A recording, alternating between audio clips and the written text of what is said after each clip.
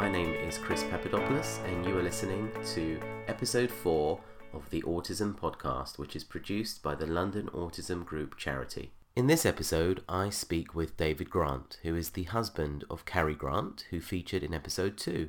Like Carrie, David Grant is a very well-known singer, television presenter, and vocal coach. In this episode, we talk about a range of things, including his own journey as a father of children with additional needs, including autism and ADHD, the father's role more broadly, and why this can make them more vulnerable to poor mental health, and also the stigma of mental health more broadly and what we can do about that. David is incredibly honest and forthcoming about his experiences and the struggles he's had during his journey of fatherhood. His accounts and takes on things, I think, show David to be a very intelligent and thoughtful person, and I would like to thank him for his honesty and views that I think have incredible merit. I should also, for the sake of honesty and transparency, also credit how patient he was with some of my dog's interruptions. If you listen closely, you'll be able to hear her scuttle around and try to find some way of participating from time to time. Before I play the interview, I also need to say that it is important that if you are considering taking up any advice that you may hear on any of these interviews, that you should always do your fact-checking first. Although some of our guests may be sure that certain things work in certain ways, this may not always necessarily be the case, not to mention the fact that things of course change over time. So please always do your own fact-checking. I'd also like to remind you that we welcome any donation, no matter how small, to support the London Autism Group charity. We have some big ideas about how to generate positive social change and how to positively support the autism community, but we cannot do this without funds. So if you're listening and enjoy this podcast, please do consider going to our London Autism Group charity Facebook page, which you can find by just searching for it and hitting the blue donate button. Setting up a fundraising event is also extremely easy via the Facebook charity page. And remember that we are also a registered charity on Amazon Smiles and also Give As You Live. Okay, with that said, I now bring you David Grant. Okay, so I have here David Grant. Thanks so much for joining the podcast. It was lovely to be here. Thank you so much for asking me. Oh, you're very, very welcome.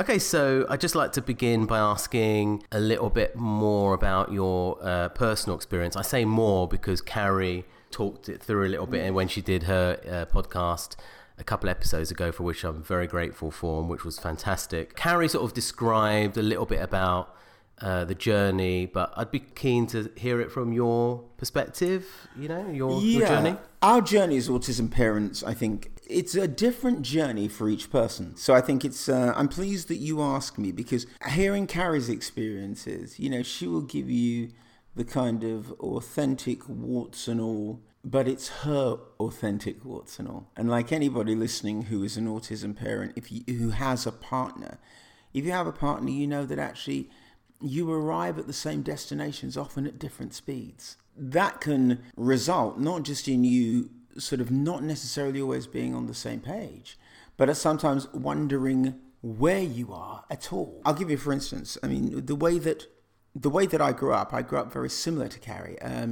We both had quite strict upbringings, Yeah, her parenting was pretty strict. In fact, I was shocked when I first met her, and I used to say things like, "Oh, I wasn't allowed to do this," or, "Oh, my mum would say this." And she said, "Mine said the same." And I was like, wow, I didn't know English people went through that. I thought it was just like immigrant families that went through that whole strictness, but she was really strict. So I think we both had an impression, an experiential interpretation of what parenting was. That, you laid down pretty hard lines. In fact, I sometimes say that I knew 3 hard and fast facts about parenting, and they were all wrong. And one of them was that you laid down hard and fast lines and you did not budge, and you were immovable. And that immovability meant that your child would ultimately fall into line. However long it took, however many clashes there were, ultimately they'd fall into line, because that had been my observation. When I became an autism parent, I discovered that didn't work. And I was all at sea, because it was almost as though I found myself like a ship in a storm, tethered to a rock that was sinking, but unwilling to untether myself because it's the only rock I knew. Whereas Carrie had recognized before I did, this is sinking and we need to move on. So there were moments when we weren't on the same page. And I think that that's because I was much less willing to let go of what I thought I knew in order to embrace the reality of my circumstances. And one of the things that I have found a relief, because, I think, God, I'm really thick and what was wrong with me, is that actually I'm not alone. There are a lot of autism parents who've gone, well, surely the stuff that works and that's worked for generations must work. Surely, if you just hold a line, even if you don't hold it too strict, if you hold it lovingly, just hold a line, it's going to work. Surely, if you treat all your children the same, if you have more than one, then you'll end up with the same results. And of course, that's not true. It's a very interesting thing to me that we're so massively influenced by our upbringing. I mean, what is that all about? Why is it so difficult to sort of perhaps critically reflect and question whether what we were exposed to or the way that things worked for us may not be exact, perfect models for our own circumstances? And that applies just generally to life throughout, doesn't it? We find it hard to break away from what we're used to. I think that there are a couple of reasons for that, Chris. I think that's a really interesting observation. It's a really challenging observation, because what it touches on is it touches on the personal, and it touches on sort of the familial, and it touches on the cultural, and it touches on identity. Part of the reason it's hard to accept that it doesn't work is because it then raises questions within your own mind. Well, certainly, just speaking for myself, did it actually work for me? Or did I simply toe the line because there was an expectation? And I was maybe neurotypical enough to say, look, this is the expectation. I only have to meet this expectation for a certain number of years, and then I'm free to do what I want to do. And I'd never actually even considered that it could be that maybe the things that I just accepted as right were wrong, and not just wrong for my kids. Perhaps some of them were always wrong. Perhaps some of this inherited notion of what's the right way to raise a child. You go back a couple of generations and people, that thing that children should be seen and not heard was just taken as a given. That's absolutely right. And if your child interrupts a conversation to ask a question or to make a point, there used to be a phrase when I was a kid, and it was just like 3 words that would silence any West Indian child when I was a kid. Oh, yeah. Like, you'd be sitting there listening to like the grown-ups talking and go, excuse me? And somebody would look at you and say, shh, big people talking. And that was it. It's like, that was the end of it. That was the end of it. You are not a big person. In fact, you're lucky to even be in the same room when big people are talking. So just shut up. Right. So if you take that in this broader sense, there's a necessity to question whether that was ever right, whether some of those things were ever right. So then you're questioning a whole sort of maybe generations of cultural heritage, which is quite hard and quite challenging. The other thing is you're questioning yourself personally, because you're saying, well, if this isn't right, if what I know isn't right, then what do I need to know? I'm going to have to start from zero, And often, I don't know about anybody listening to this, but often you feel like, I know where I want to go, but you can't get there from here. But I'm here now. So you know where you want to be. I know where I want to be. And it's just like, wherever I want to be, you can't get there from here. So I need to somehow go back or stop and change course. But how and what course? That can be very sort of distressing, can't it? I mean, that isn't just a matter of, a problem. That can be, a real source of distress and potentially anxiety and even perhaps depression, right? If you're banking on what you know and you had this confidence going into parenting that you've got it figured out, but then you feel sort of lost and uncertain. That's a very difficult place to be, right? Well, it is a difficult place to be, Chris, because what it basically is saying, certainly, and this is something, again, that I have had conversations with so many autism parents, or not even autism, SEN parents, generally, moving beyond just autism.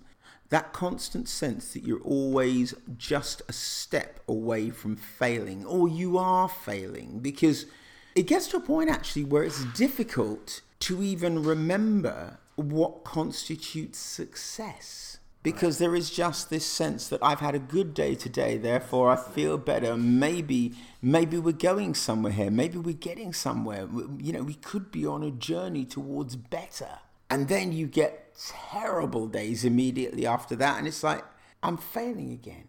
And none of this is working. There's something that does keep me going in all of this. Well, there are a few things. But one of the things that really keeps me going in all of this, Chris, is that, when it's summer, certainly if it's summer in England or in the Northern Hemisphere, when it's summer, some days it rains.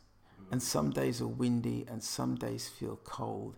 And some days don't feel like summer. But that doesn't mean the season's changed. And sometimes things are getting better. They are moving on. They are progressing. You are moving towards, if not a resolution, you're moving towards a better understanding and a more consistent, more therapeutic, helpful parenting. But you're still going to have days where it just feels like a deluge of bad news, a deluge of everything's just upside down. And I am so far from being able to cope that I feel like a complete failure. I think that's the other thing, we talk about heritage. I think something, whatever your background, and if you've grown up with even moderately functioning parenting, you grow up with a belief that you only discover much later is an erroneous one, that grown-ups can cope. That one of the things about being grown up is that you have the answers, that you know the solutions, and even if you don't know them, you can find them. And I think that's the thing with all grown-ups, maybe particularly even men, I think with all grown-ups, but maybe more so men. I think that certainly my experience is that men are often more solution-orientated. Yes. And less journey-orientated. Right. It's like, let's cut to the chase, let's find the answer and let's move on. But when there isn't an answer as such, there is only the journey. I still find myself on some days thinking, what's the solution? And then reminding myself that there isn't a solution. This isn't a problem. This isn't an equation. This is a life. Right. There's only a journey.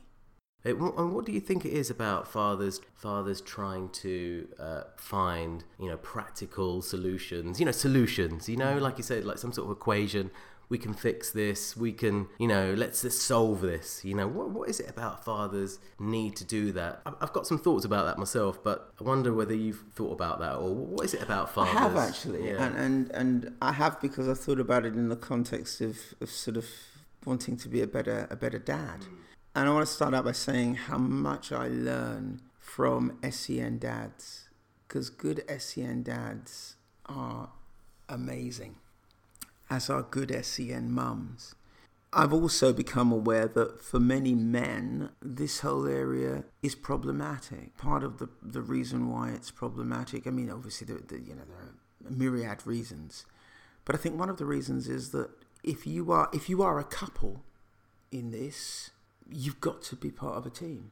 And if you are a couple in this, unless you are the primary carer, you have got to accept, I think, that actually you're part of the support team. Yeah. And that's a hard thing. Sometimes I've sat down with, we have a group that meets at our place, and sometimes you see a lot of mums there and not so many dads. I've questioned it a number of times, and sometimes question the dads who come when they have come. But there are dads who come all the time. They're always going to be there. But there are others who I think find the idea of discussing a situation rather than discussing it in the context of, at the end of the discussion, we'll know where we're going and how things are going to be better, rather than we're going to discuss it and we're going to share our experiences in a way that will encourage and enable us to keep going, because we'll recognize that A, we're not alone. B, people have walked this walk. Some people are ahead of us in it, so they've been this part of the journey. And they can help to tell us what to expect on this journey. They can't necessarily tell us how to solve it, because they didn't necessarily know how to solve it, but they did know how to navigate it. For a bloke, it's like, navigate it? I'd want to learn how to navigate it. You know, if it's a river, let's build a bridge. Well, we can't build a bridge. What we have to do is we have to sit on this side of the river. Yeah, it's fascinating. That's funny, but also concerning. Yeah, but I do think that, like, for instance, Carrie and I think in a way, look, I'm very lucky because I grew up with two women. I grew up with my mother and my grandmother. So there's a fluidity in our parenting that's been there from the very beginning. We don't have set roles. I think that if I'd have had a set role, and my set role would have been provider and whatever, if it was a traditional set role, I think I would have found this journey much, much harder. And part of the reason why I would have found it harder, Chris, is because I think that somewhere in the back of my mind, I would have thought it was my job to find a solution. Right.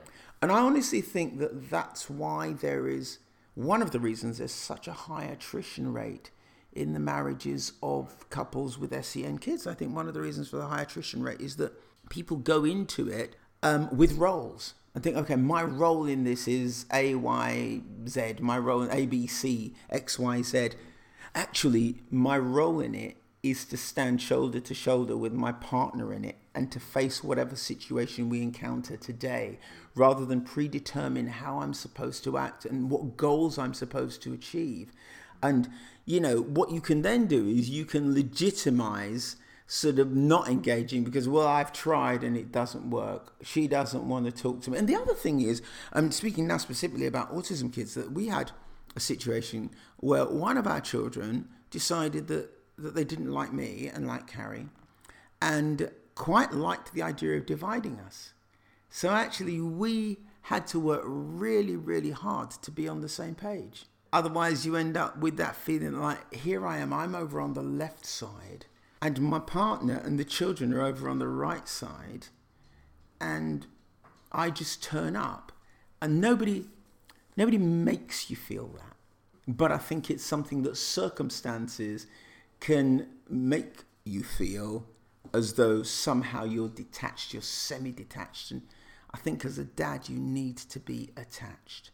I think particularly if your kids have needs, I think parenting has to become much more self-sacrificial than if you have neurotypical children. I know that there was a while in my parenting where I was disappointed by the fact that my needs weren't being met. You know, so what about my needs? It wasn't like when we got married and we didn't have any kids. It's like, that's because we didn't have any kids. You know, and I think that actually, for some reason, and I won't say it's instinct and I won't say it's nurturing, I won't say it's any of that because I don't know that to be the case. I don't know the reason, but for some reason there appears to be a much more pragmatic attitude, much more easily, much more readily among mothers of kids with special needs who say, you know what, this may not be what I thought we had signed up for, but this is what it is, and we're going to make the best of what it is. Do you know what I mean? We are here now. We are in this place. Yeah.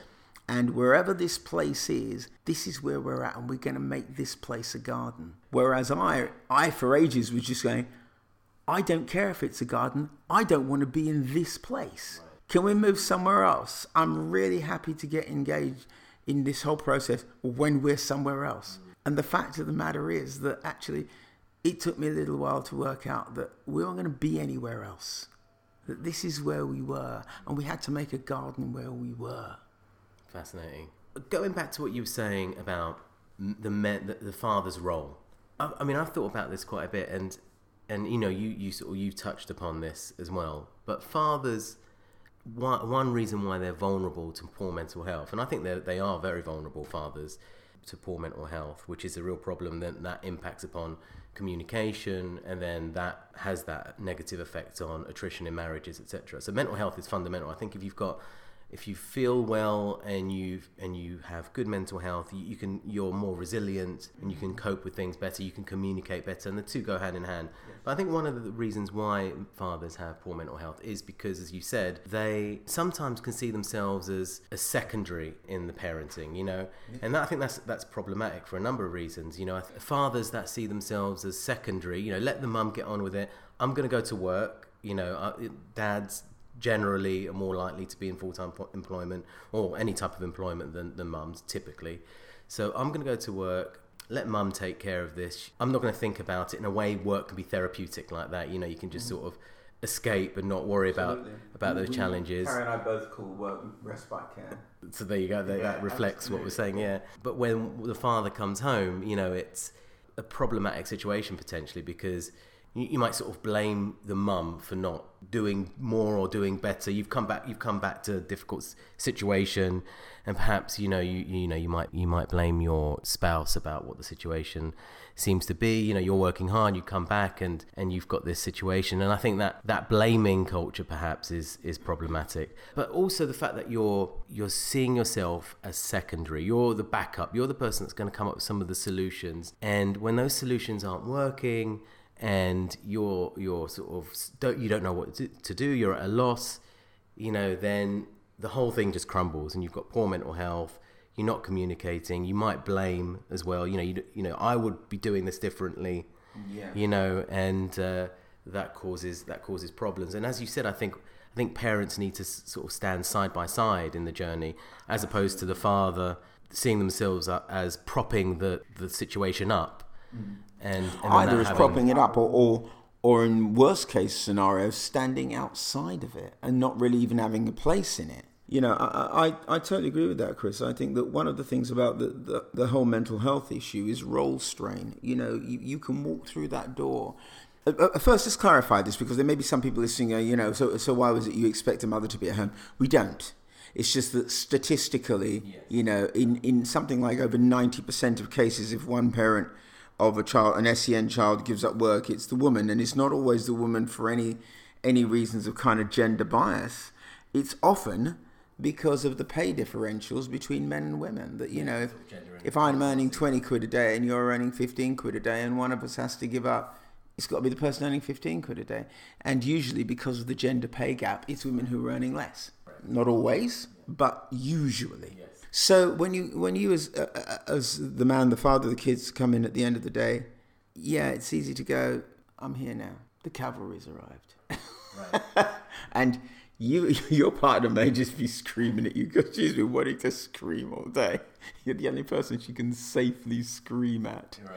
And it's just like role strain is one of the things that people find most stressful. Most of us know in a working context what we are, and we know where we fit. And then if you are in a non-neurotypical home, that isn't always the case. You don't know where you are. You may open the door and, you know, 1-2 nights of the month walk into paradise. You may open the door and the other nights of the month walk into a war zone. You never know, and you've immediately got to change hats from that person you've been all day, whoever that is, to whatever and whoever you need to be when you walk through the door. And that's demanding. Massively demanding. Yeah. That can be massively demanding. So here you are, you've gone to work thinking, you know, I'm going to use work as respite, but actually probably there's an undercurrent of stress, anxiety. You know, if you're worried about what you're going to face when you come home, that's going to have some sort of impact upon how you're feeling just hour to hour in your day. Yeah. So then you go home, and then, you know, it could be the case that, you know, things are offloaded to you. Okay, you're home, dad's home, I need a rest, you're up. Yeah. And so you're up again. Yeah. So you've been, so you sort of wake up with that anxiety. If you're struggling particularly with poor mental health, you might wake up with that anxiety about your day. You have that day, which can be demanding, whatever it is you do, that undercurrent of stress and anxiety, and then you come home, and then you're thrown into a situation that might be very stressful and anxious for various reasons. Yeah. So it's a sort of constant thing, right? It's a constant strain, and I think that's why fathers are particularly vulnerable. Well, one of the many reasons. Yeah. I mean, there's an old saying, home is where you hang your hat, where people used to wear hats. I always think if you're an SEN dad, often home is where you hang your head. And you just go, oh, what do you here? It's like... Right. But no, I know that certainly for us, for Carrie and I, when one of us walks through the door, we both try very quickly to assess the situation and jump in, right. You know, and be a team rather than, you know, I've walked in the door and suddenly there are 5 children to look after. Or Carrie's walked in the door and all the stress and anxiety that I've been bottling up, I'm going to direct at her because she's a grown-up and she can take it. What worked for us was finding a methodology of parenting, was finding something that, Carrie jumped on it way before I did. I was still clinging to the rocks of the sinking ship, but she jumped on this thing called NBR, said, let's have a look at it. It's nonviolent resistance, it's called. And we did.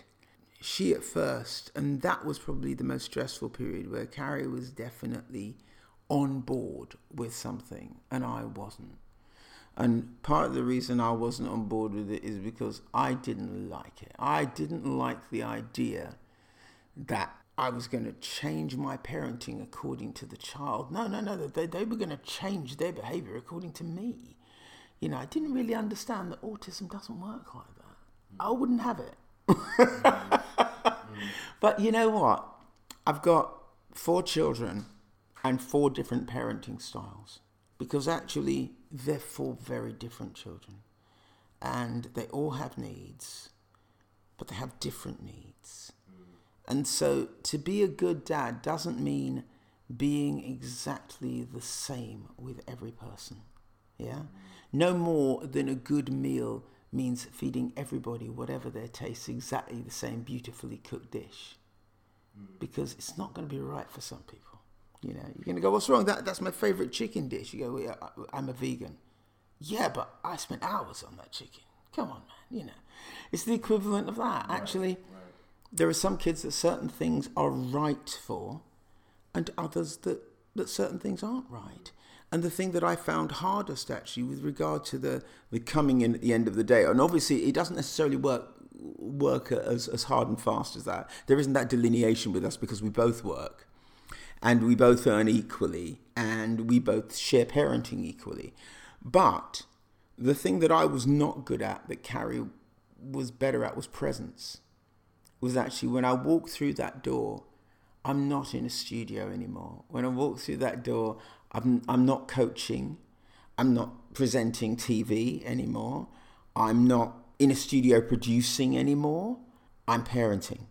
When I walk through that door, I'm dad and I'm husband, and I've got to be present, not just in the room on my phone looking at Twitter, or in the room on my laptop sending emails, but in the room listening and engaging and being part of my children's life and my wife's life. And I found that hard because actually, when you're in the room and being in the room is demanding, and you've already come from something that's demanding, it's really hard not to engage in something that keeps you in the room but keeps your head somewhere else.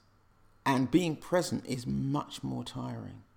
But it means that, when the kids ask a question, it's not on the 3rd time that you actually hear it and start answering, because you're there. That can be very frustrating for the child as well, if they sense that you're not there. Also, your partner, if he or she senses that you're not there and you need them to be. Yeah. And then that has extra demand, doesn't it? So it's just better to be there, really, isn't it? Yeah, completely. Yeah. And I also think, that's a generational change. Maybe a couple of generations ago, what constituted good fathering was, just putting food on the table, keeping the roof over your heads and paying the bills. And, occasionally going out to watch your kids play football or whatever, But I don't know, I think when you're an SEN dad, it's different. So what would you recommend to those dads that are out there right now listening who are just sort of entering this world of SEN and or autism, and they're struggling, that they're sort of feeling quite anxious and depressed and lonely? And well, there are 3 things I'd say. The first is find other people who are in the same position. Finding other people in the same position, it's great on a number of levels as far as I'm concerned. One level is that it makes you recognize and realize you're not alone. Another level is that it makes you realize that the things that you think are failing, you only think are failing because you have in your head that somebody else is doing this so brilliantly, and nobody else is going through the same questions and not finding answers, and nobody else is going through the same situations and not finding resolution. And actually, when you meet other people, when you encounter other people, whether it's in person or online, and you realize everybody's walking the same walk, we're all asking the same questions, it's a huge relief. Because, all good and bad is comparative. And if you think you're bad at something, it's because you have an erroneous idea of what good is. It's all relative. Certainly when it comes to SEN parenting. And the third thing I would say is you are enough.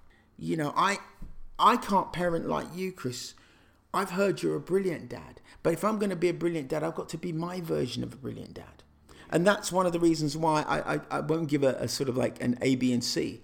I would say your children, whoever they are, they may have exactly identical conditions to my children, but their presentation and their personalities and the circumstances that you're in are going to be slightly different.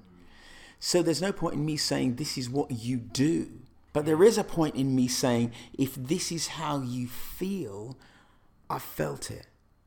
And if you're an SEN dad, you'll know what I'm talking about because you felt it.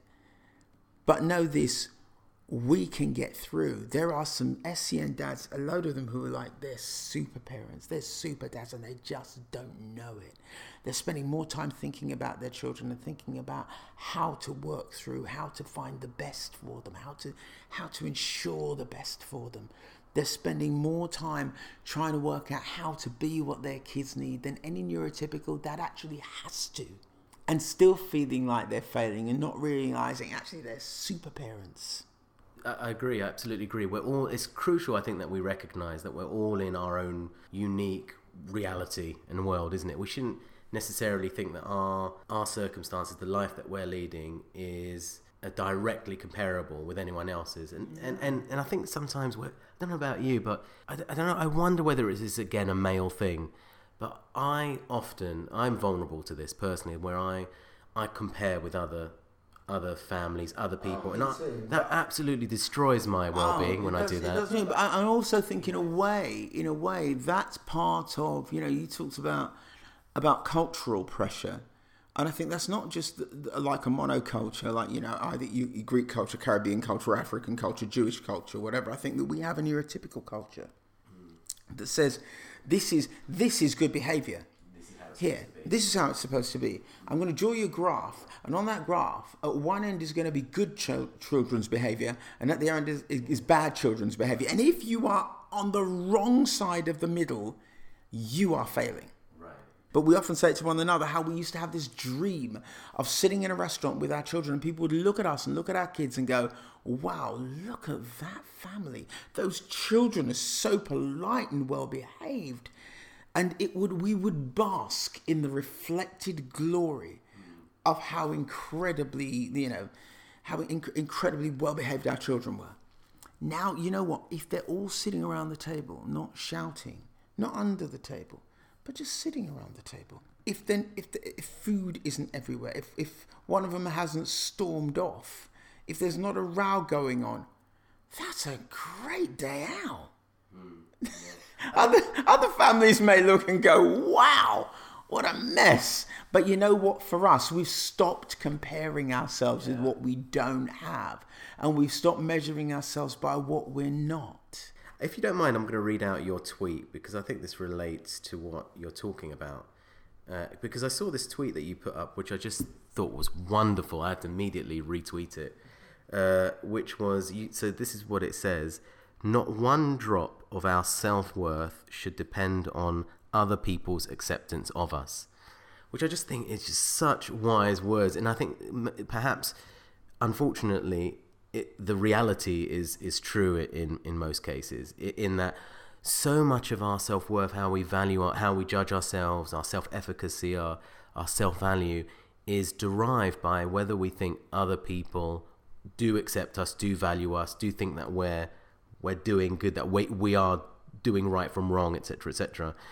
And as you said in your tweet, I think that is very problematic, because then you do have that situation where, you'll be happy if you're in a restaurant and your family's doing all the right things, and you see other people respond positively to that. Absolutely. And I think that, that's probably been one of the hardest lessons for me, Chris, that I didn't realize how much the approval of others influenced my own sense of self until I felt the disapproval of others. Yeah, right. Do you know what I mean? Yeah. And I think that's why a lot of people, I was with somebody the other day and I became aware of the fact that their family don't know that their daughter's diagnosed on the autism spectrum because the social stigma within their community of accepting that, and not just accepting it but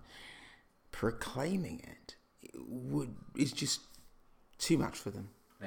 So they suspect it, but they... Oh no, they know it. Oh, they know it? They know it, and they talk with other autism parents about that. They're quite open about it, except with their own family. Their own family don't know. Wow, you think, actually, it shows so how... sad, it's incredibly sad, but it shows how much their sense of self is wrapped up in other people's perception of them. And I think we are encouraged in this world to live our lives through other people's eyes, rather than with our own set sense of ourselves and who we are, and our own set of values and our own acknowledgement of our own intrinsic value. Yeah. I remember years and years ago. This may seem like a trite or a false equivalency, but it's something that started me on the road to this way of thinking. I did a gig, and I had a cold, and it was my first ever tour, and I sang to like 3,000-4,000 people. I was on stage for an hour and a half, and I came off, and the audience went mad. They were loving it. And I said to my sort of tour manager, I was rubbish, I was terrible. And he said, no, the audience absolutely loved it.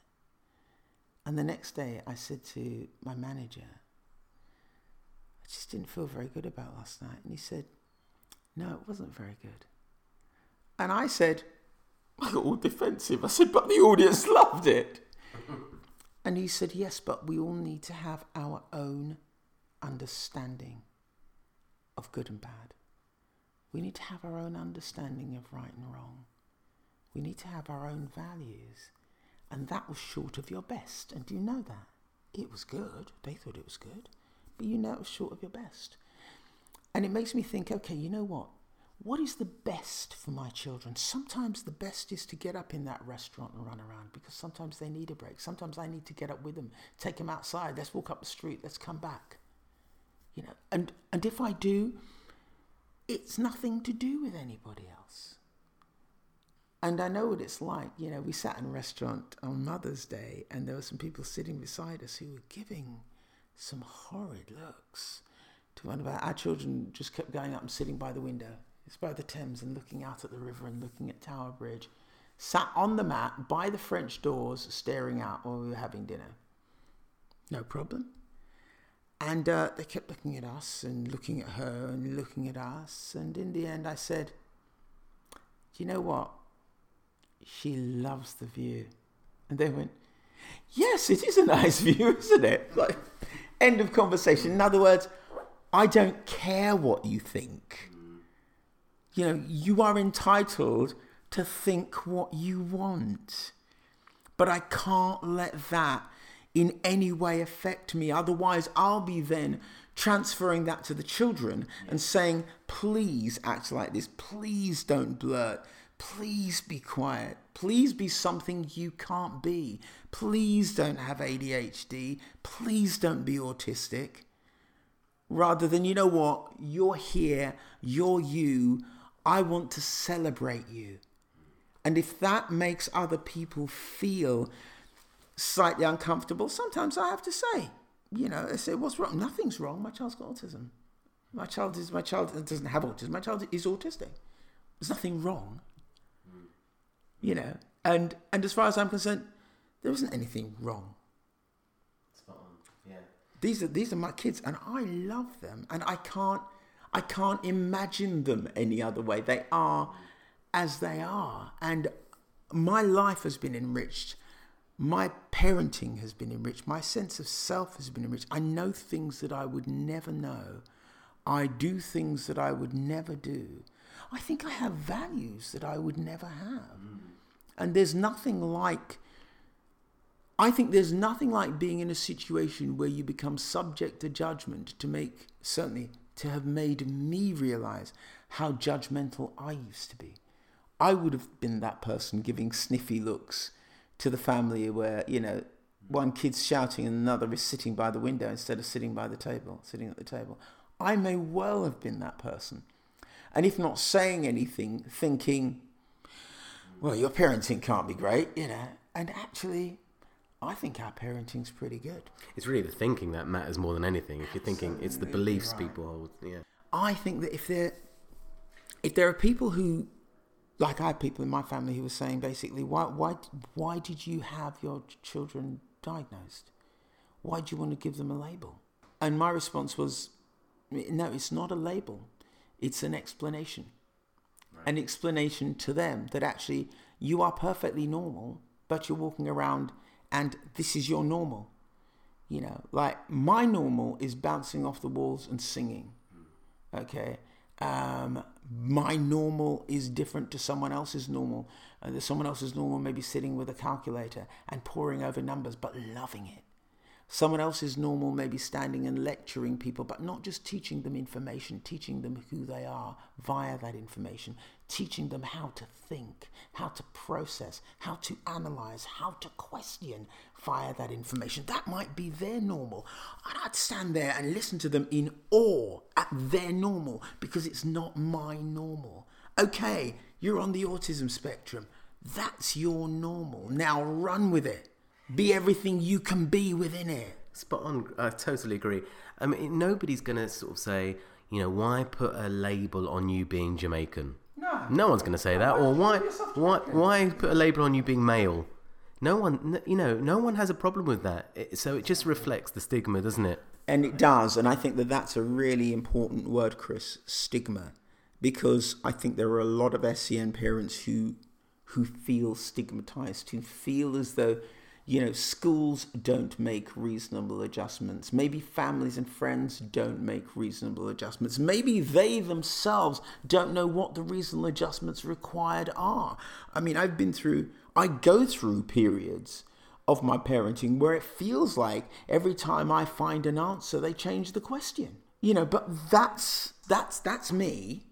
But other people's perception of me and other people's perception of our children and our family, if that's a negative perception, it's based on their misunderstanding of our normal. It's based on their superimposition of their normal on our normal, on their accepted mores, on our expected behavior. And I think that without that, there is no stigma. Stigma has to work on the basis of this line is where normal is. And if you're anywhere short of this line, then you are not normal. Absolutely. It's a social product, isn't it? Absolutely. Yeah. It's a product of what we construct as what counts as valuable. It's a social construct. There's no empirical measure of what's right. But there is almost like there's an accepted normal. There's an accepted frame of reference. And if you fall outside that frame of reference, we sometimes say we want to think outside the box. Actually, I feel like Carrie and I have spent the last few years trying to destroy the box. There's no point in us being in the box. We're never going to fit in the box. If you're an SEN parent, you have to build your own box. Or better still, don't have a box. So this, in a way, has been a real sort of unexpected positive impact upon your life, hasn't it? This realization that, we don't need the box, let's live our own lives in the way that we want to live them.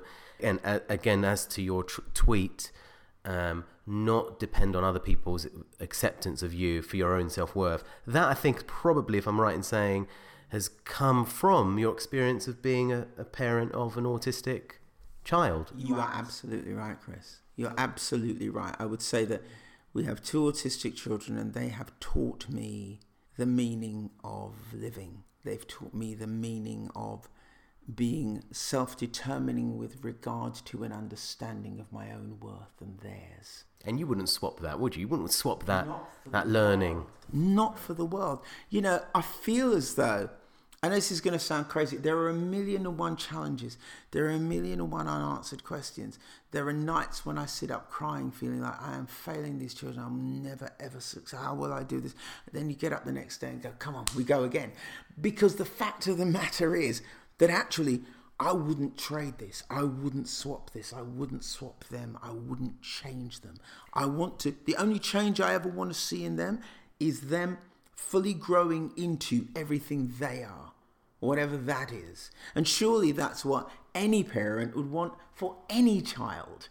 You know, you'd want your child to grow in, hopefully, you'd want your child to grow into whoever they are. And another thing this has taught me is, I know this is going to sound really ignorant, and so if you're listening to this, please forgive me, because I know that everybody's an individual, but I still really believed that the individual you are was somehow the majority, an amalgam of your influences, and you know, your parenting, your society, your community, your encouragement or discouragement, and all that. And I've grown to discover that even those things, though those things are significant, actually you are who you are. And my role as a dad, probably the biggest role that I've had, Chris, is learning who my children are. And I'm still learning, because, you know, as soon as I've sussed out who they are, they change.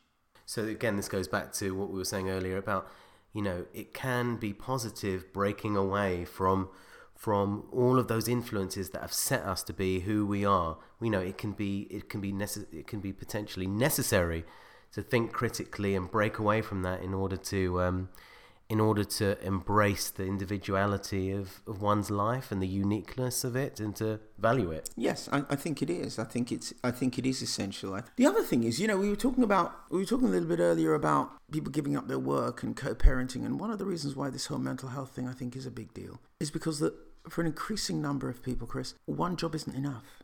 For an increasing number of people, if one parent has to let go of full-time work in order to accommodate the needs of their children, that has massive ramifications for the whole family, for the survival and the economic survival of the whole family. And if you're the person feeling like, I'm working and therefore I have to carry that, even though in reality, every adult carries it, you know, both of you are carrying it, but if you're the one who's feeling like, I've got to carry this, I think that can lead to serious mental health issues, because you feel like you're failing as a breadwinner, you're failing as a parent, and if you're too tired to really muck in and really pull your weight and contribute at home, you're failing as a partner. It can just feel like you are in the middle of a circle and a cycle of failure, where, you know, Midas in reverse, like everything you touch withers, and you're trying your very best, always knowing that your best isn't nearly good enough. It's a terrible situation to be in, and unfortunately, you know, poor mental health among men is a real problem, and men, you know, research tells us that men are particularly vulnerable to, unfortunately, suicidal ideation and suicide, because so often there's an undercurrent of poor mental health happening that isn't being communicated. You know, men feel often that it's a sense of weakness. You know, if you communicate that you're feeling depressed and low and you're struggling and you can't cope and you need support. I mean, that's the worst, that's the most self-stigmatizing thing you can acknowledge about yourself often as a man, you know, that you need support. You know, and I just think we need to get away from that. What do you think the solution is? I think what you said earlier about connecting with people in a similar situation is great, but I think it's difficult for a couple of reasons. One, that it's difficult to reach out when you think that reaching out is shameful, you know. And secondly, men, there aren't, you know, when I became a father of an autistic child, when I realized my son was autistic, that was one thing that I purposely set out to do. I'm going to help myself by quietly finding other dads in the same situation and connect, because my neurotypical friends who are fathers, you know, they won't get it. You know, to be honest with you, I tried, and I just wasn't getting what I needed.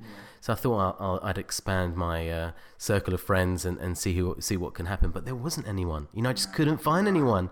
you know, and it's a very lonely place, particularly for fathers, isn't it? Because fathers don't reach out, and it comes back to this issue of, you know, it's kind of toxic masculinity that makes us feel that if we can't cope, if we instinctively we can't just cope, if we don't have that gene, that coping gene, that we have shortcomings as men because we do not have the coping gene. Yeah. And every other man does, but the suicidal statistics tell us that no, they don't.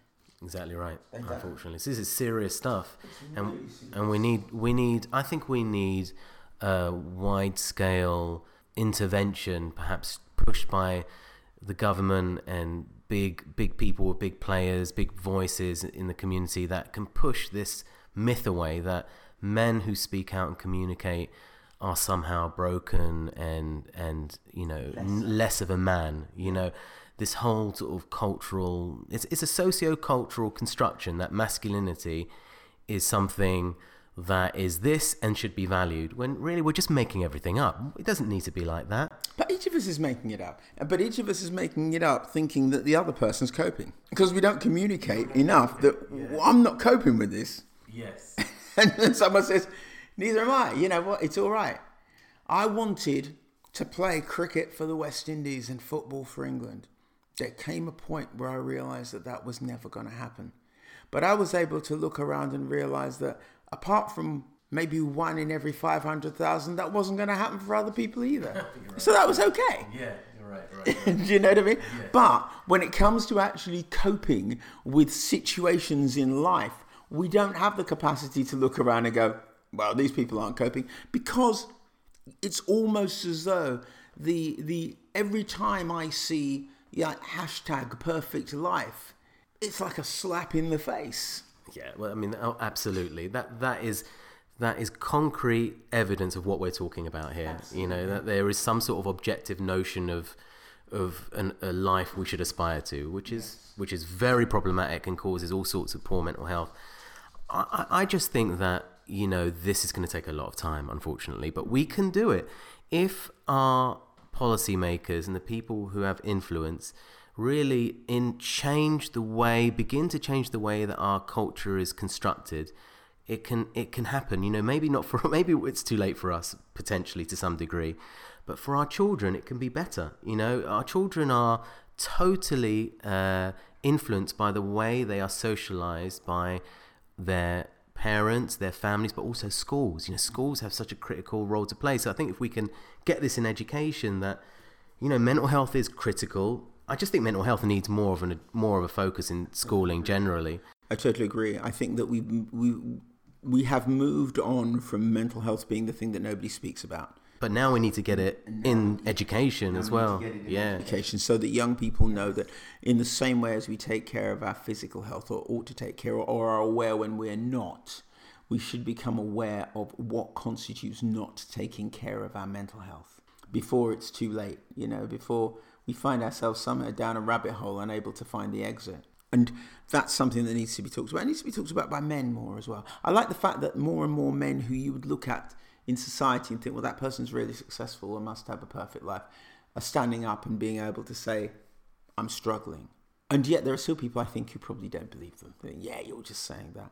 But actually, yeah, it is a struggle. And I think part of the struggle is that in an earlier age, when manhood was all about the practical, the providing, the kind of stoic suffering of rubbish. But, you know, here I am, I'm working at the coalface. I'm, you know, getting up at 6 o'clock and I'm walking to work so that I can put food on the table for my family, when manhood was as simple as that. And by that, I don't mean easy. Don't confuse simple and easy. No. It was really hard, yes. But simple in as much as everybody had a socially accepted construct of what constituted being a good man. Yeah. I think it was much easier than now, when actually it's not just financial or physical, it's not just occupational, it's emotional, it's spiritual, it's mental, it's being there, it's being present, it's listening, it's so many demands, but so many demands that we feel quite often are beyond me today. You know, maybe I can't do this today. And if I can't do this today, am I a bad man? Well, no, I just can't do it today. You know, Lewis Hamilton doesn't win every race. No, right. I think, again, it comes back to what you said crucially before, David, that we just got to make sure that our self-worth comes from our own personal, inside acceptance of ourselves, and not reliant upon all of those demands. You know, I think that's the crucial point. So we have to change the picture then. We have to change the picture, and we have to change the rules. We have to change our judgments. We have to change the rules, you know. And if family that you've grown up in or relations have said this is the rule, this is what constitutes good or bad. If somebody says you can't do this, you shouldn't do this, well, they may actually mean I wouldn't. If somebody says this isn't right, then it probably isn't right for them. Right. Yeah, so I'm not going to be the person who will say, you know, the way that you're raising your kids is good, the way that you're raising your kids is bad. All I know is this, that a good father is a person who's a good father to their children. I may be a terrible father to someone else's children, but I have children who have special needs. And if I can meet their needs on any given day, you know, if I hit 2 days out of 7 in a week, I'm a good dad. I am a good husband to carry. And I know that because if you want to tell if a husband's good, to see how happy their wife is. You know, she's happy. I may be terrible, doing exactly the same thing and being exactly the same person to every other woman in the world, but that's fine. I'm only married to her. So actually, I would say to those of you who are autistic dads, to those of you who are SEN dads, it's about you and your children. And if you have a partner, it's about you and your partner. It's not about anybody else. It's not about anybody else's judgment. It's not about anybody else's yardstick or measurements. It's not about whether you meet anybody else's criteria. It's you, your partner, your children, your unit. Absolutely, yes. And if part of that means that you recognize that you're struggling, that's okay. That's fine. We're all struggling. And if you recognize you're failing, that's okay. We all fail. Yeah. I think that if fathers reached out, if they actually all came out and communicated more, they'd support each other tremendously. I think we'd all be having really good conversations. We'd be honest. It's just that barrier, that cultural barrier that stops us from coming out initially, you know. But if that was removed, then I think we'd be in a bit better position. I totally agree. We wouldn't be thinking #perfect life. I don't live up to it. In fact, so much so, I have to say, I've redefined my idea of perfect. Seriously, because for me, perfect means that I'm hitting what's required in any moment of any day. If I miss it for 55 minutes of the hour and I hit it for 5 minutes, I've had a perfect 5 minutes. Perfect and flawless are now not the same thing. Because if perfect life means flawless, I'm never going to have a perfect life. No. But I can have perfect moments. You know, every now and again, there'll be a moment where you just get a smile and you know you've hit it.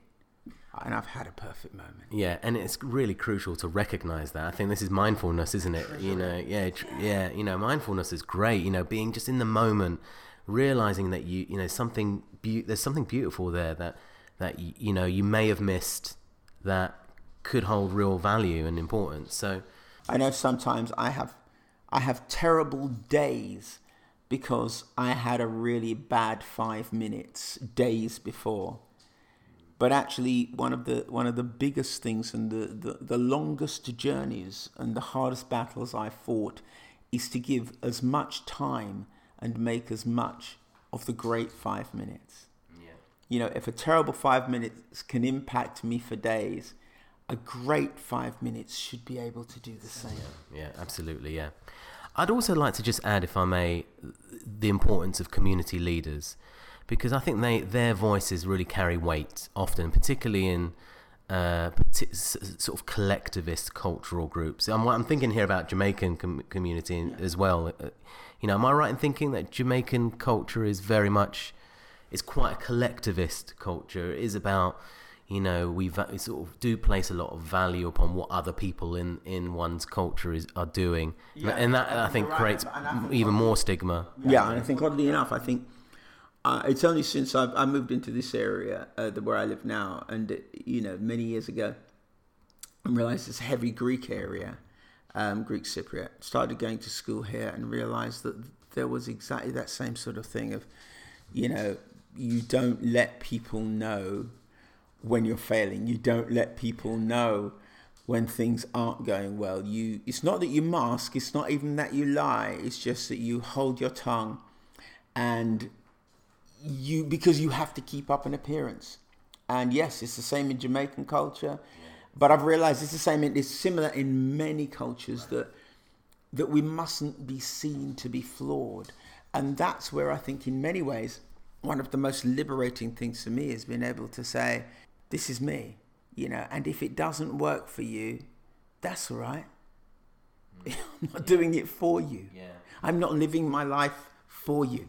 I'm not raising my children for you. I think a lot of credit to you, David, for recognizing that. I think people who are brought up in particular ways because of their cultural values that are associated often maybe with collectivist values. You know, this idea that you should be sort of interdependent as opposed to independent. You should value what other people are doing as opposed to what you want to do. Obviously, I think that, you know, these problems, as we've discussed, carry throughout society generally, but I think they're more poignant, more problematic and powerful in certain types of communities. And that is I think that given that there's no coincidence that you see often more stigma and less communication and more shame and all of that in certain cultural groups. You know, a lot of the BME, you know, black and minority ethnic groups really struggle with the stigma of autism and mental health, you know, and I think it's partly because of this, because of the cultural, again, as we said earlier, the sort of what we make up as what we construct in our cultures to be something that counts as valuable or not.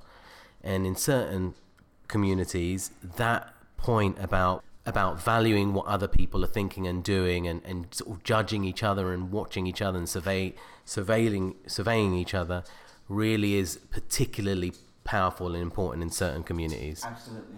Because, you know, you kind of come from an unspoken understanding that the indigenous community think you're less, so don't do anything to confirm their prejudice.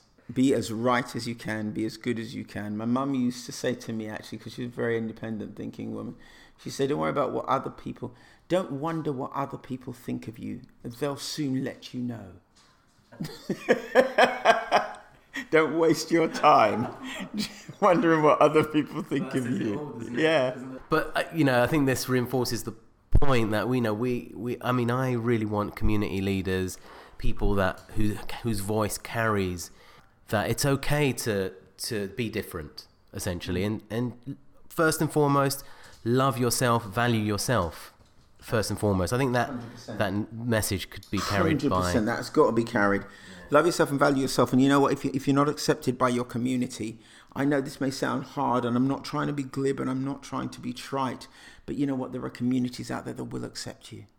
There is a whole, certainly just speaking not specifically of SCN in its broader sense, but autism specifically, there is an autism community that gets autism.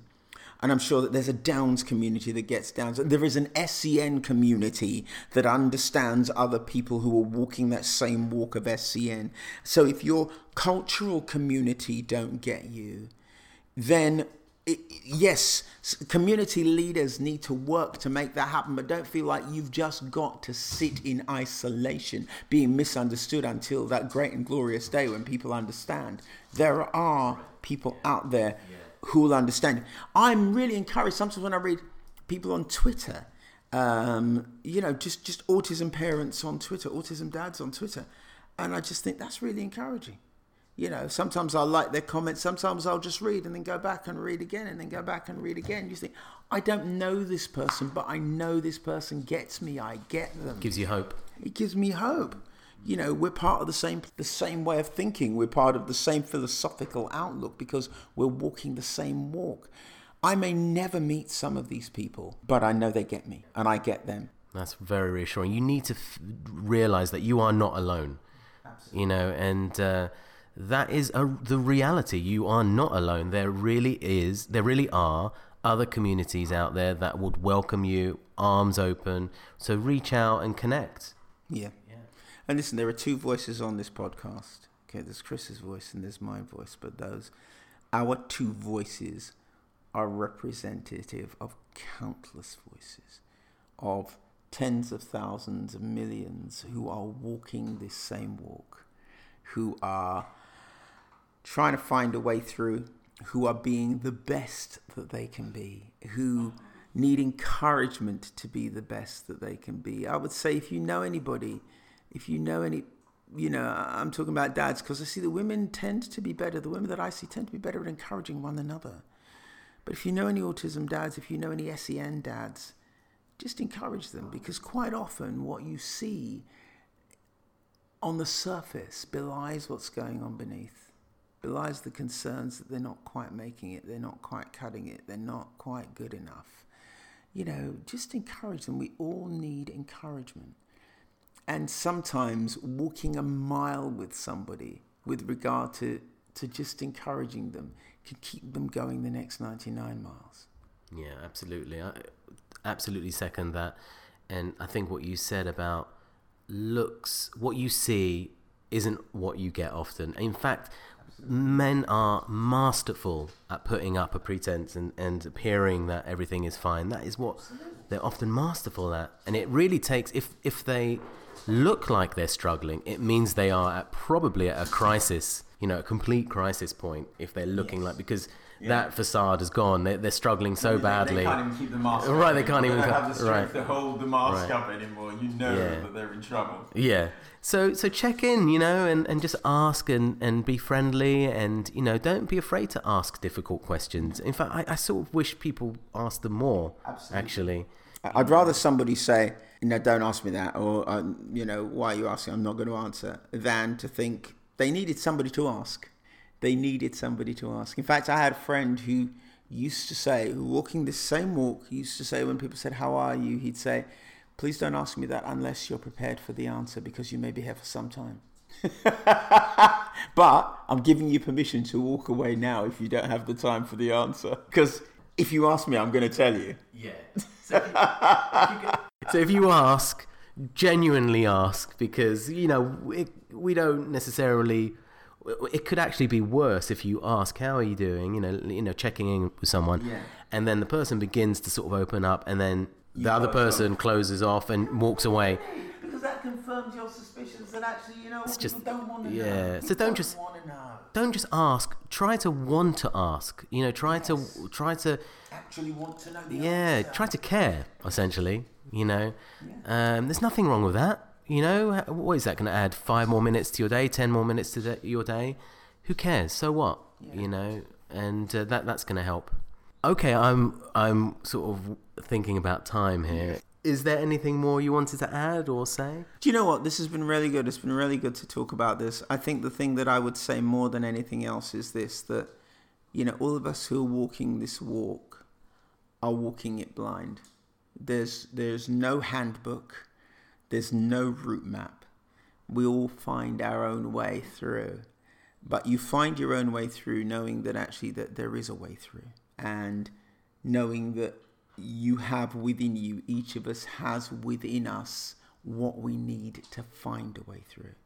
That there are other people either in your life, or if they're not in your life, they're there online, who will share your walk if you feel like you're lost and you can't find your way through. But that actually, ultimately, I can say, in all honesty, it's unbelievably stressful at times, but I personally can say that I have grown into somebody and am growing into somebody I would never be. I'm growing into a dad that I would never be. And I say growing because, as my children change and they go through different phases of their lives, they require different things from me. I'm growing into a husband I would never be. I'm growing into a man I would never be. And that's speaking personally. And, every growth has growing pains. And everything that's worth something costs something. And if you're out there and you're thinking, this is unbearable, actually, you know what? Look at what you're achieving. Look at where you are and realise how strong you are. But also that in moments of weakness, it's fine. In moments of I can't cope, it's fine. In moments of I don't know how I'm going to get through, it's fine. And the reason it's fine is because you stand with all of us who feel exactly the same way. We're not all feeling exactly the same way at the same time. That's why it's good to reach out. Because there'll be some people who go, I feel exactly like that. And there'll be others who'll say, I know how you feel. Whatever you do, don't stop. The only way to go through the storm is to keep going. Okay, we'll leave it on that note then. That's beautiful. Thank you very, very, very much, David, for your time and your wise words. And thanks again. Thank you, Chris.